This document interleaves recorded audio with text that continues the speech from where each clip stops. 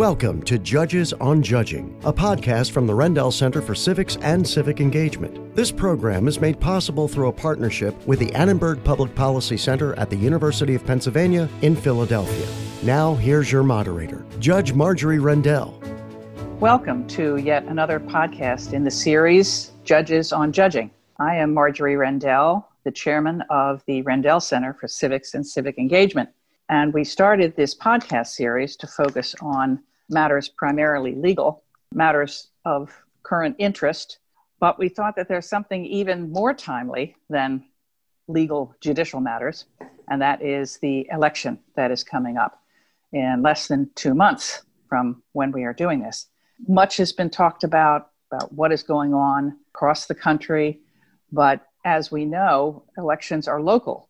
So each state has its own rules, and it's kind of a mystifying process. But to demystify what is going on, we're pleased to have today with us David Thornburg, who is the president and CEO of the Committee of 70, our watchdog group. If you go on their website, which I encourage you to do, they are telling us something that we need to be reminded of. 2020 is the year of the voter. Make sure your vote counts. And that's what we want to do. David, thank you for being with us. And we want to figure out how we can make our vote counts. And we want you to help us navigate this very difficult terrain. So I'm very pleased to have you with us today.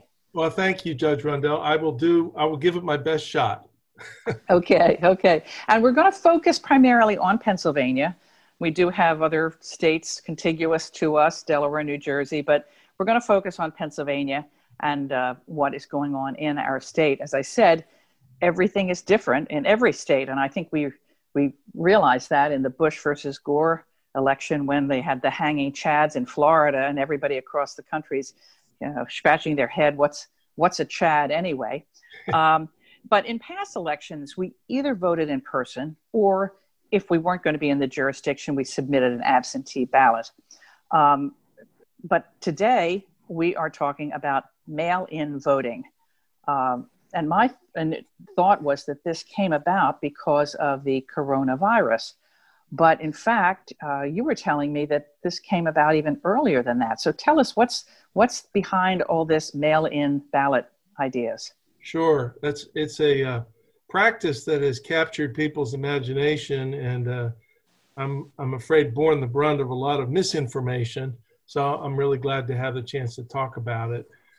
In Pennsylvania, fortuitously, mail-in voting, or what some folks call no excuse absentee voting, was authorized by the legislature in a bill passed last October, Act 77, and signed by the governor.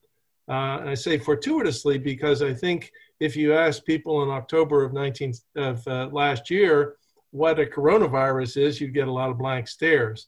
So it was part of a negotiated package in the legislature and with the governor's office to provide, among other things, funding for new voting machines, a change in the rules about what's called straight ticket voting, basically eliminating straight ticket voting, which was previously had given people the chance to vote for, the Democratic Party, the Republican Party, or the Libertarian Party with the flip of one switch. So that was eliminated. And then mail voting was authorized by the legislature. So as opposed to some other states, like you see what happened in Wisconsin or Georgia or other places where they had to think through new authorizations for mail voting in response to the coronavirus, we had a little bit of a head start to try to put some of the pieces together.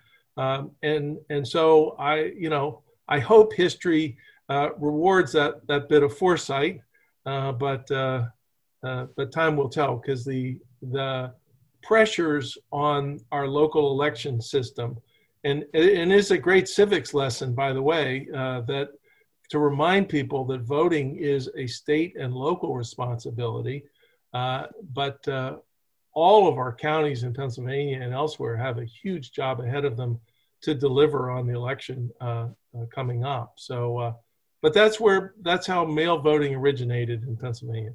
Okay. Well, now I filled in my application for to get a mail-in ballot, and it was quite extensive. I did it almost a month ago, I think, and I haven't heard anything. And I'm sure I'm not alone. I'm sure a lot of people have done this.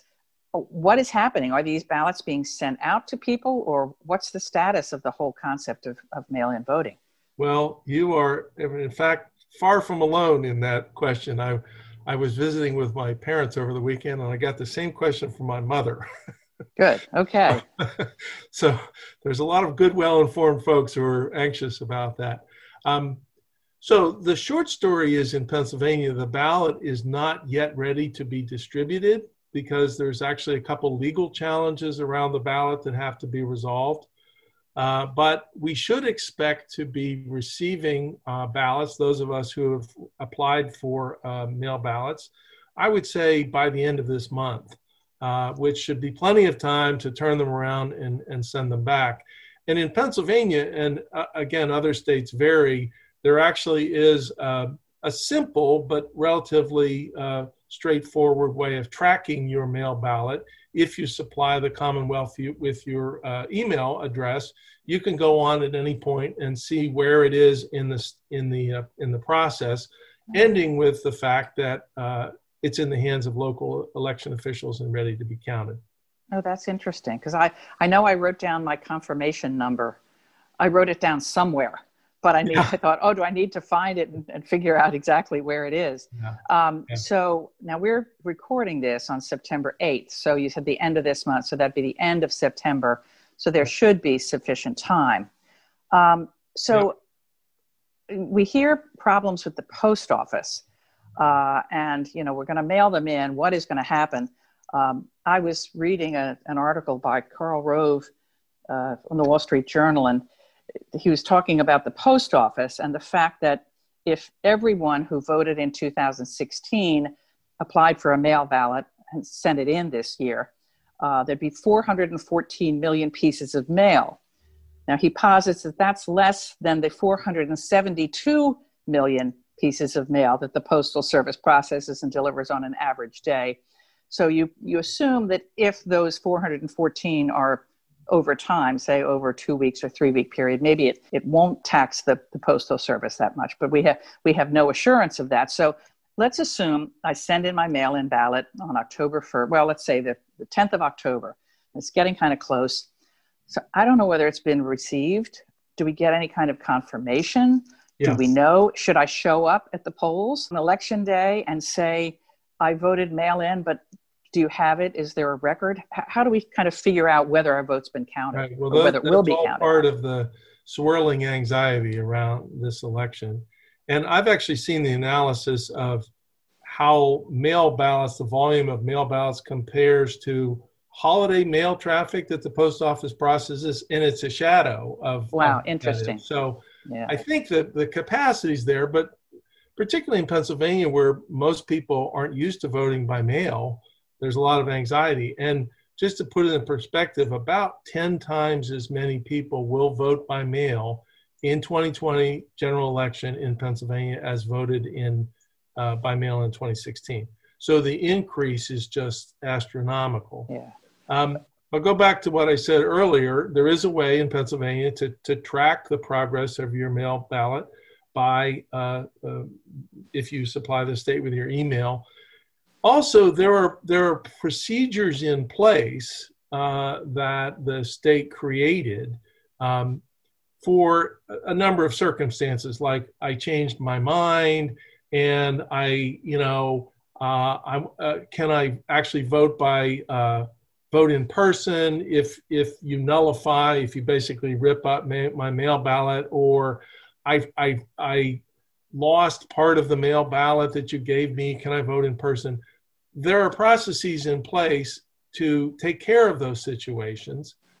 Two caveats. One, it's a test on the local voting administration to carry out those processes, but it also means that they have to be, those people have to be adequately trained to do that.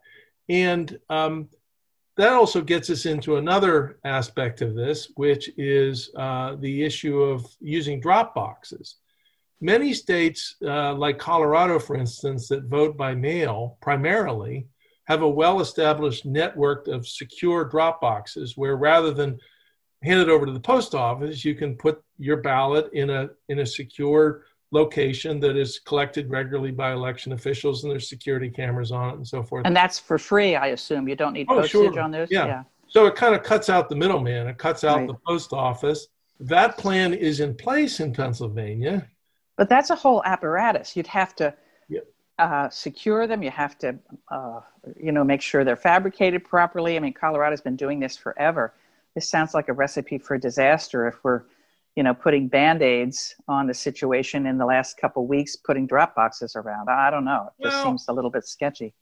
You're trying to balance several different things. And I think the most, from our perspective, we have to consider the voter. And if voters are uneasy about using the post office, we have to give them some other option. I didn't talk about it, but there's also a proposal that maybe voters could drop off their mail ballots at the polling place on election day. Well, that's another outlet. There's also a provision that's actually in the state law that allows voters to, this sounds funny, but to vote early by mail, vote in person early by mail, which means that you go to your county courthouse, say, and request a mail ballot. They give it to you, you fill it out, and you turn it back into the election officials. So, and you can do that, weeks before the actual election day. So, put all of that together. And I think what we have to keep our eye on is that we give voters options in which they have confidence that they can get their vote in and counted on time. And by the way, because this is not only about rights but responsibilities, the responsibility of voters is to get it done ASAP. But then when are they going to be counted? I have heard that, in fact, the election officials, even though my mail-in ballot gets there, the 10th of October, they're not going to be able to open them and verify them until the day before Election Day. Right. Is that correct? Mostly.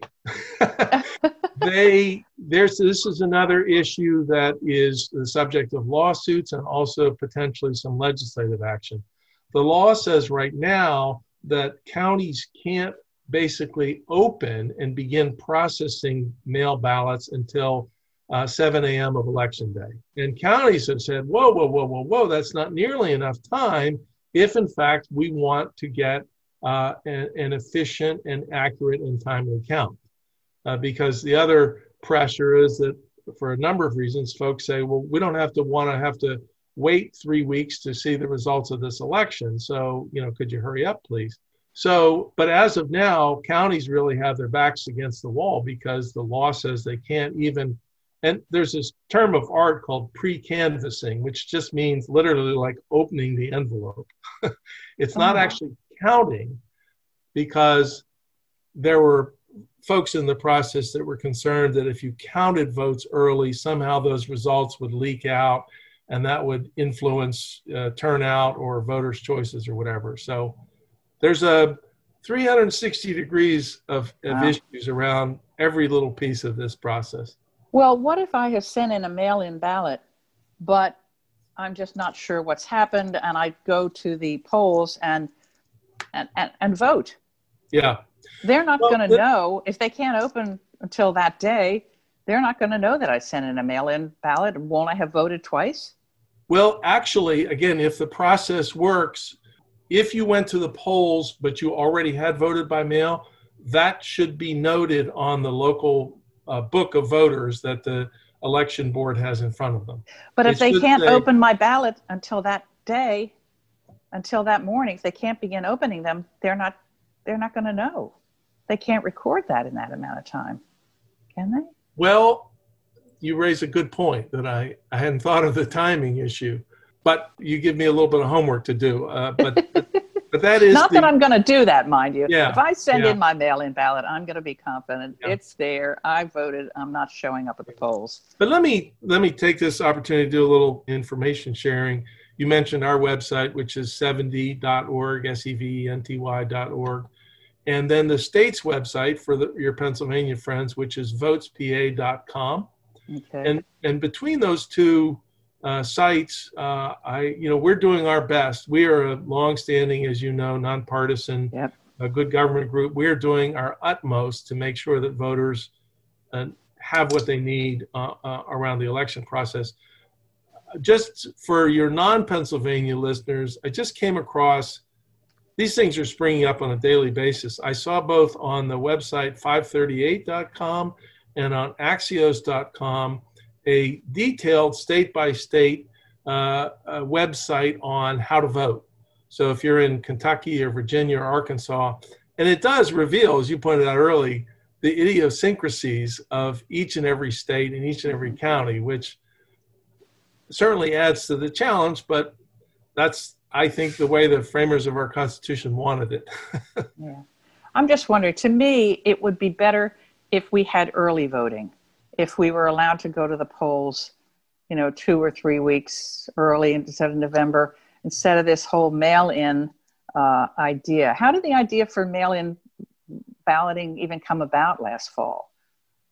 Is it just because in other states it's working? I think the governor in particular had favored ways to make voting more convenient and accessible, and that, as opposed to early voting. I mean, as you know, each and every one of these proposals has some political litmus test that folks apply to it. Does it benefit one team or the other?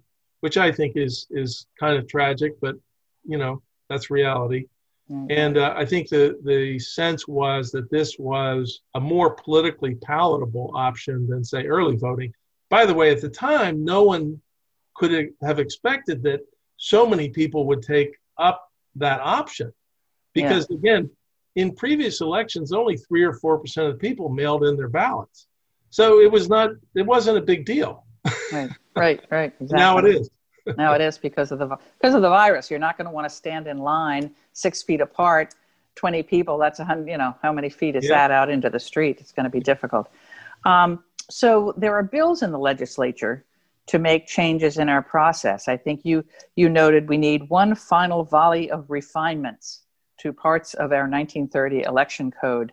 Yeah. What is out there that you think has a chance of passage? I mean, to me, it looks like the idea of opening these things a little earlier so we can make sure that the notation gets made in the book makes sense. Is that one of the legislative proposals, or kind of what's out there and what's the likelihood of it getting passed? If you could. Well, we're into the fog of legislative activity. And we know what that's like. Which is pretty tense. We think sausage is bad. That's right. But early pre-canvassing, as you suggested, was one of the items on our wish list. We said, well, let's do it 3 weeks ahead of time, so that when the gates close at 8 p.m. on election night, you can be in position to turn the count around really quickly. We also wanted the county boards of elections to have more freedom in naming, recruiting poll workers. There's a huge chronic shortage of people working at the polls, and I would invite your listeners, either themselves or family, friends in their networks, to think about working the polls this year, because we can't pull off an efficient and secure in-person election unless we have legions of well-trained poll workers. So, without getting into details, Pennsylvania is very restrictive on when and who you can recruit people to work the polls, and we said, well, that needs to be liberalized. And then the other thing that we supported is some kind of a relief valve for voters to use to deposit their ballots. So either to deposit them at the polls on election day, or to affirm the right to use drop boxes or something like that, because the anxiety around the post office, as you said, just seems unproductive but very real. Mm-hmm. Now, if someone listening wants to be a poll watcher, poll worker, can they volunteer? They go on votespa.com, and I assume there's some training involved? Yep. Votespa.com is one source. There's also a a national organization called Power the Polls. So powerthepolls.org, which takes your info and then routes you to the appropriate location if wherever you are. Mm-hmm. And there is training involved. It varies again from state to state. You do get paid, but it's an act of civic virtue more than it is a way to make a couple of bucks. And I've done it. It leaves you feeling like you've made a contribution to the larger process. Now, do we need these people on election day when we assume there's going to be fewer people actually voting? Or would these people also help the county commissioners, whatever, in opening the ballots and tallying them for the mail-in part? Right. Because it seems, we might just have 1/2 of the normal volume of voters on election day. So, poll workers going to be sitting around twiddling their thumbs, or is that realistic? Well, we need, as long as we're going to have polling places open, we need a full complement of poll workers at the polls. So that's what these positions would be for. It's kind of a funny thing. We have, let's just say as many, if not a few more voters than in 2016, but we have to run 2 parallel elections. We have to run a by mail election and an in-person election. And you have to do those preparing for a full complement of voters. So let me say one, we haven't talked about it, but some people have made all kinds of allegations about voter fraud and particularly the potentials for mail ballots. And without naming names, I would simply say to folks, take your advice from people who actually run elections, i.e. your county officials, your local officials, your state officials. Those are the folks you could turn to and ask whether systems are secure or whatever, because they know, and the overwhelming majority of them, as you know, are simply men and women trying to do the right thing for the right purposes. They're not partisan operatives. So a plea for calm and trust in our local elected officials. Now, will there be standard procedures for dealing with these ballots? I mean, I know just in my house, a pile of papers here and there. Is there safekeeping? Are there regulations that will say, okay, this is how you deal with the ballots and what you do with them kind of at the night when you leave the office or whatever? Sure. I mean, keeping in mind in Pennsylvania, when we expanded the use of mail ballots, we were piggybacking on the absentee ballot practice, which I think has been around nationally since the Civil War. So this is not a new protocol. It's just a dramatically expanded. You may need a couple more secure safes to hold the ballots than you had before. So, but it's a huge challenge for folks on the front lines to respond to this test, this pressure test. And, we owe them our respect and our confidence, but, we also have to hold folks accountable. Well, filling out the application for the ballot was not arduous, but there's a lot of I's dotted and T's crossed. And I assume the ballot itself, there's going to be questions as to whether this ballot's properly filled out, whether it's, I don't know, you have to, all the bells and whistles. But, we talk about court challenges now. It scares me, the concept of, people coming in and challenging ballots. Yeah. Well, 2 comments. One, in Pennsylvania, a lot of folks don't know this, but when you went to apply for a mail ballot online, you were asked for your PennDOT your PennDOT ID. Right. Which is the one part of, there's been legal challenges to voter ID laws in Pennsylvania and elsewhere. That is the one part of Pennsylvania voter ID where that still remains. So you have to have your application cross-checked against your, state driver's license in order to get so that in and of itself is a check on people, maliciously just manufacturing mail ballots and turning them in. The other thing I would say is nothing is without risk and without anxiety, but you have a choice. You can vote by mail or you can vote in person. If your concern about voting in mail is too great, well, then get up a little earlier or leave a little earlier from work or wherever and head off to the polls on November 3rd. Now, I know the Committee 70 is interested not only in voting, but also encouraging informed citizenship in general. I thought it'd be nice for you to tell the listeners about some of the initiatives that you are involved in order to educate our citizens? This is right down the Rendell Center alley, if you will. No, I know it is. I know it's a cause near and dear to your heart. I guess the way we look at it is voting is one aspect of citizenship, but far from the only act. One of our objectives is to try to create a greater culture of citizenship, and starting in the schools and seeing it as a lifelong habit. So in order to do that, we drew on some research to identify some of what we think of as the habits of effective citizenship. And I'll just tick them off, and people can find them on our website at 70.org.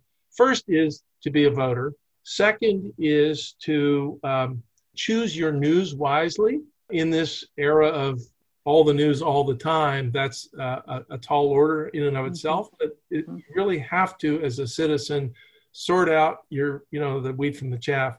The third is to invite diverse perspectives, something that we probably all need to be challenged to do. The fourth is to figure out how it works.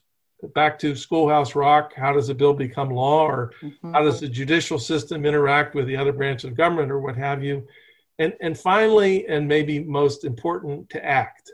And that's whether to be a voter or to serve as a poll worker, or to take, answer the call for jury duty, or contact your local official. That's a right and a responsibility that we have. So those are our 5 habits that in this election season, and we hope for years to come, we'll try to do our best to promulgate those and share those with folks. That's terrific. That's really, really terrific. Well, I thank you very much, David, for your time and efforts. And I know while some of us are not quite as busy during Corona, you are probably ramping up like crazy with every day a new challenge and a new issue that is arising. So we, on behalf of all of the citizens, we really thank you for what you do. And you had a life of service. I know you were the previous director at the Fels Institute, so you're following in the Thornburg tradition of public service, and we're so fortunate to have you. So thank you so much. Stay well and healthy, and best to your family. Thank you, Judge Rendell. 55 days to Election Day. Oh, my gracious. We'll tick them off. Thanks again. Thank you. You've been listening to Judges on Judging, a podcast from the Rendell Center for Civics and Civic Engagement. Information about and resources from the Rendell Center are available online at rendellcenter.org. Thanks for listening.